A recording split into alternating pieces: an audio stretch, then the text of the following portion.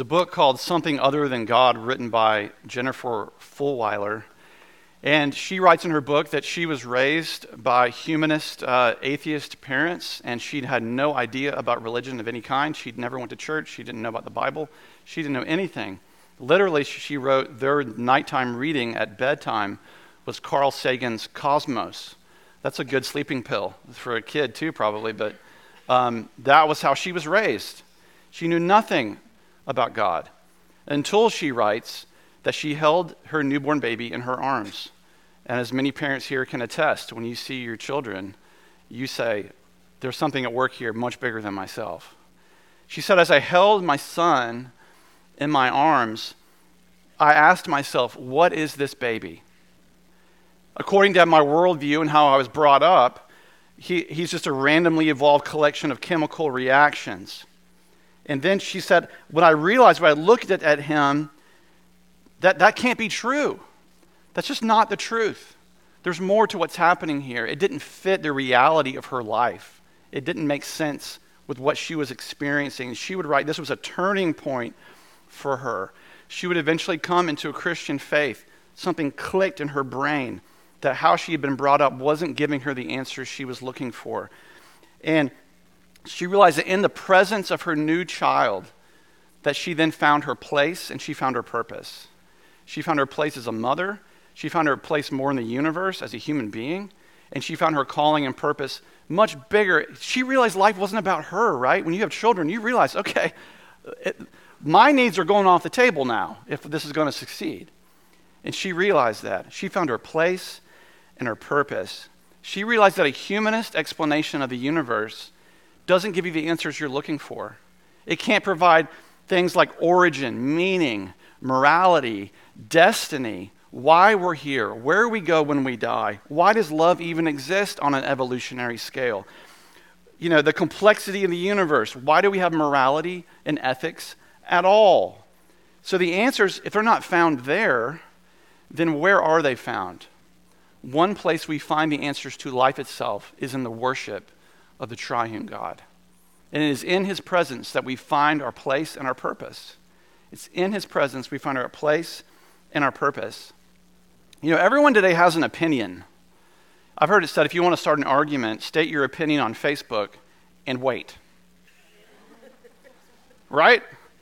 But everyone's got an opinion, and now our opinions are weaponized because we all have the ability to state our opinion as individuals, and I think it's created a lot of chaos many times.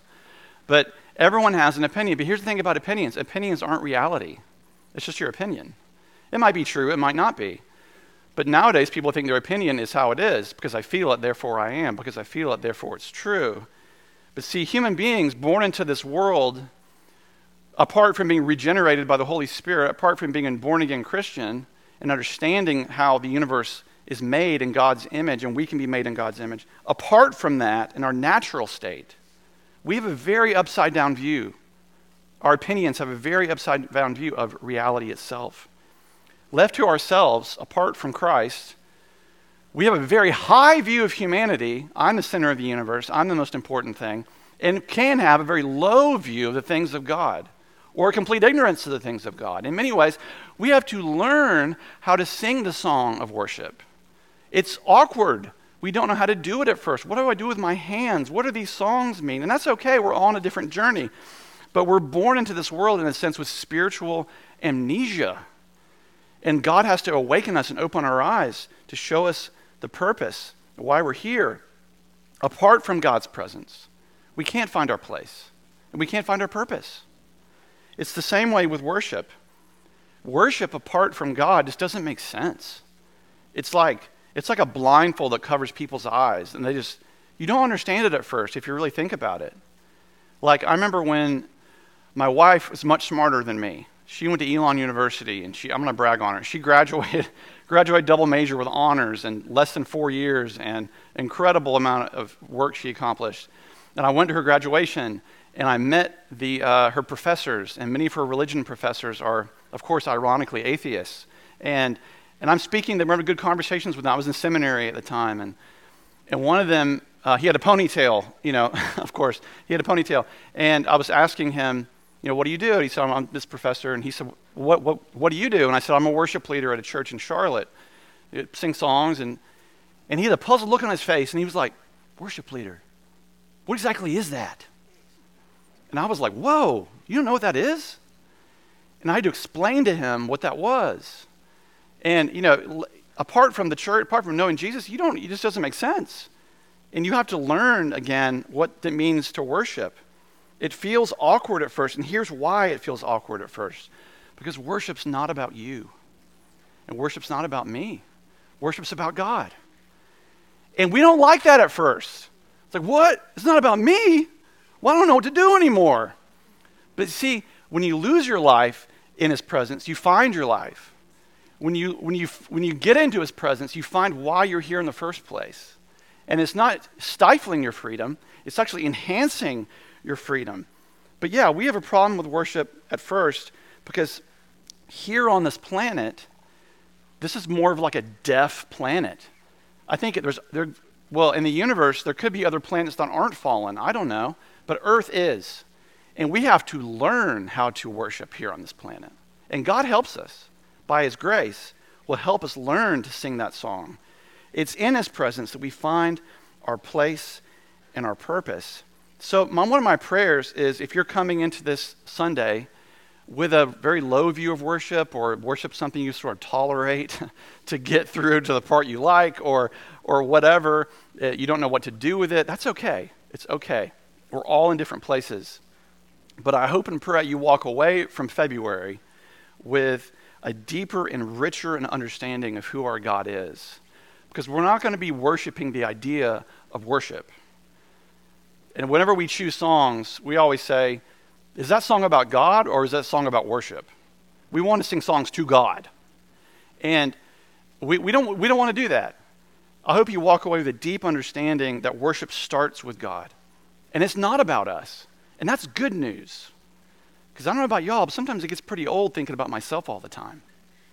Worship's very freeing in that way. To lose yourself in his presence and find your place and your purpose.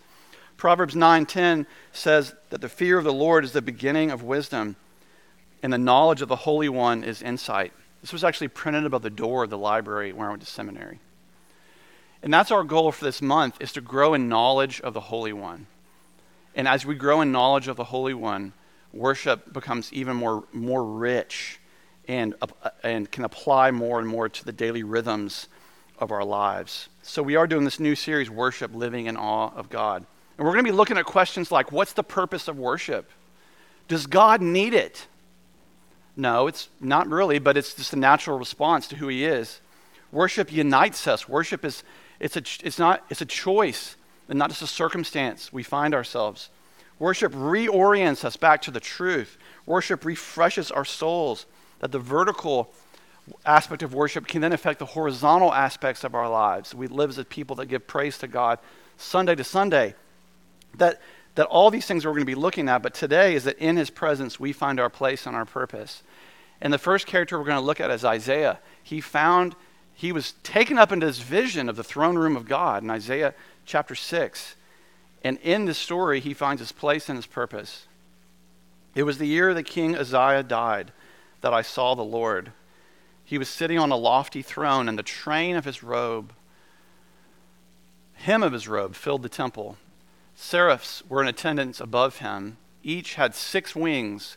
With 2 they covered their faces, and with 2 they covered their feet, and with 2 they flew.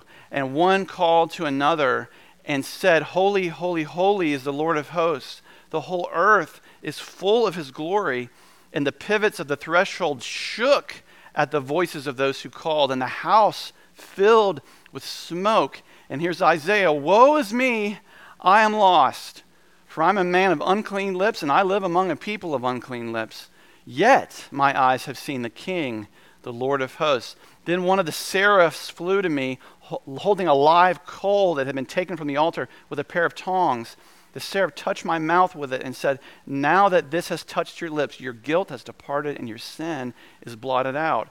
Then I heard the voice of the Lord saying, whom shall I send, and who will go for us? And I said, here am I, send me. I really enjoy fishing. Does anybody like fishing? Fishing's a lot of fun. All the fish I've caught are actually larger than they were in reality, but they're still a lot of fun. One time at Lake Norman, I almost caught a gar that pulled me into the water. It was at least 16 feet long.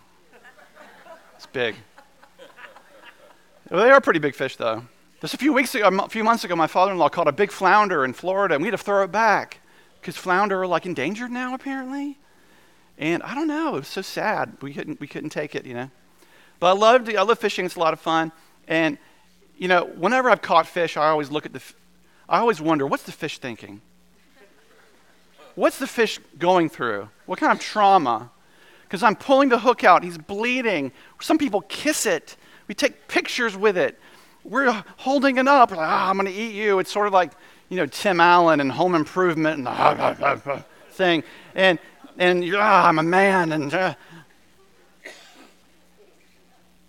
But I love the aspect of that. But what's the fish experiencing? Well, here's what the fish is probably thinking. How did I get here? What is this feeling in my lungs? Put me back where I belong. I don't belong here, wherever you... We're speaking of here. Where is here? Isaiah probably felt like a fish out of water at this moment. He is in this place, and he knows, I do not belong here. I'm a man of unclean lips. I'm a sinner. And here I am in a holy God where sin is not present at all, and yet I'm here. And I'm a fish out of water, but see, God doesn't treat him like that. Yes, he collapses under the holiness of God. The Hebrew word for cloud or presence means heaviness in English. That the presence of God the air is literally pregnant with his heaviness, with his holiness. That's why people always fall down in the Bible when they encounter holy beings, because not only are they large, but they're holy, and we can't stand under the presence, not out of hatred or malevolence from God, but simply because of the holiness of who God is. And so, this literal scene, he sees himself.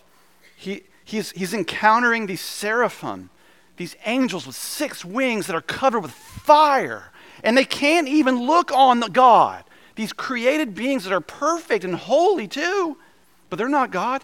And they can't even look at him. They have to cover their eyes to even be near the holiness of God. And Isaiah falls on his face before the Lord and says, I'm a man of unclean lips. But in this moment, Isaiah finds his place, because where he is the most real place he's ever been in his life. Plato taught that the philosopher is really a prisoner in a cave, and that you're looking at the wall of the cave, and what we see as reality is shadows. And the role of philosophy is to find the truth, to not live as a prisoner looking at shadows, but to eventually try to turn around to see what is creating the light, what is the true source of reality, and let's get to the truth. Isaiah is in the most real, true place that exists anywhere. He's living, essentially, we are living in the Shadowlands, this earth. And Isaiah is taken to a place beyond the Shadowlands, into the place of pure, unadulterated light. God invites Isaiah into this place for a purpose. Isaiah finds his place as a sinner, but then God doesn't just leave him in his ailment, but shows him the remedy, which is his calling, to cleanse him, inspires him, sends him. It also shows us that there is a spiritual ecosystem far greater than our imaginations that exists in the universe, with things that are beyond description almost, like seraphim and cherubim and millions of angels, and yet there's tangible things like coal and fire and altars and thrones. Isaiah realizes my place is not God's place, that I have no self-sufficiency here. I have no standing. This is not about me. It's all about him. And he comes with an openness of heart. And in God's presence, Isaiah finds his purpose, and he is then sent to go preach and be a prophet yet again. And in Luke chapter 5, it's kind of crazy, the parallels here. In Luke 5, Peter has sort of a similar experience, but it's on a boat, back to fishing. And worship breaks out on a boat in Luke chapter 5. verse 1. Once while Jesus was standing beside the lake of Gennesaret, and the crowd was pressing in on him to hear the word of God, he saw two boats there at the shore of the lake. The fishermen had gone out of them and were washing their nets. He got into one of the boats, the one that belonged to Simon, Peter, and asked him to put out a little way from the shore. Then he sat down and taught the crowds from the boat. When he had finished speaking, he said to Simon, "Put out into the deep water and let down your nets for a catch." Simon answered, "Master, we've worked all night long, but we've caught nothing." Has God ever told you to do something and you thought, God, I think I know what I'm talking about. Let me inform you of how things should be. You ever done that? It's hilarious. But Jesus doesn't chastise him. But if you say so, Jesus doesn't give him any accommodation here. He probably just looks at him. Yet if you say so, I'll let down the nets. Peter's fished his whole life. He knows in his mind and in my logic, this is a bad idea. When they had done this, they caught so many fish that their nets were beginning to break. So many people, they had to signal partners in the other boat to come and help them. As they came and filled both boats, so that they, plural, began to sink. There's so much fish, two boats began to sink. And when Simon Peter saw it, he fell down at Jesus' knees, saying, "Go away from me, Lord, for I'm a sinful man." For he and all who were with him were amazed at the catch of fish that they had taken, and so also were James and John, sons of Zebedee, who were partners with Simon. Then Jesus said to Simon, here's the purpose. Here's the purpose. Do not be afraid. From now on, you're going to be catching people, Peter. You're going to be catching a lot of people, Peter. You're not just catching fish anymore. You're going to be doing a whole lot more than that. And when they had brought their boats to shore, they left everything and they followed him. I love how Jesus uses Peter to accomplish the miracle. He doesn't just do the miracle, but he gives Peter something to do in the miracle. And to use a bad pun, a fishing pun, he's baiting Peter in a way to teach him something. And so Peter's being obedient. Peter's using his resources that God has given him to be a blessing to the world. Lord, if you say it's a good idea, I'll do it. I think it's kind of stupid, but I'll do it. And so much of our discipleship as Christians is built on obedience, to simply do what he asks you to do, even if it goes against your logic and it doesn't make sense. But when we do that, when we're obedient, we actually get more into his presence. I believe that. When we're obedient, we come to know him more intimately. I mean, it doesn't just happen by accident. We have a role to play as Christians. And so Peter obeys. And Peter's response to this crazy miracle isn't just, wow, that's amazing, or wow, you're amazing, or this is really cool. He gets on his knees and says, get away from me. I'm not worthy to be near you. I'm a man of unclean lips, among a people of unclean lips. And here's the wonder and the grace of God, that God who's holy is also approachable, allows himself to be worshipped. That's a sign of deity. He allows himself to be worshipped. But he doesn't turn people away in his holiness, in his perfection. And in those moments, both of these men, they find their place. Yes, you're a sinner, but Jesus doesn't just leave them there. He gives them a purpose. They find their place and the purpose. From now on, you're going to be catching people. In the United Methodist Church, worship is really contingent on really only on two things. Lots of other stuff is great. The music and the lights and videos. I love all that stuff. But really, all you really need is the word and table. You need the Bible. You need the living word we need the living word, and then the table is Christ present with us now. Living presence, his real presence with us. That's all we really need when we practice communion. And that when we do that, we know that he is here with us. And one of the many, many beautiful things about communion is that it does help us find our place, doesn't it? It helps us find our place that, yes, we're sinners, but also that God calls us to himself by his grace. He calls us to sit at his table and have a meal with him. And as we leave communion, we find our purpose, to go be that body and blood to the world around us, to practice the same way that he has first loved us. And as we come before the Lord's table this morning, The night which he gave himself up for us, Jesus took the bread and he broke it. And he said, "This is my body, which is broken for you. As often as you take this meal, do it in remembrance of me." And then Jesus took the cup, the wine of the new covenant. He said, "This is the blood of the new covenant. This is my blood, poured out for you and for many for the forgiveness of sins. As often as you drink it, do it in remembrance of me, and know that I am real present with you now." John Wesley said, "Take communion as often as you can." He took it every day because it reminds us of his real presence, of our place, that you are loved by God, and our purpose. That he then loves us too much to leave us where we are, but then to send us like Isaiah and Peter.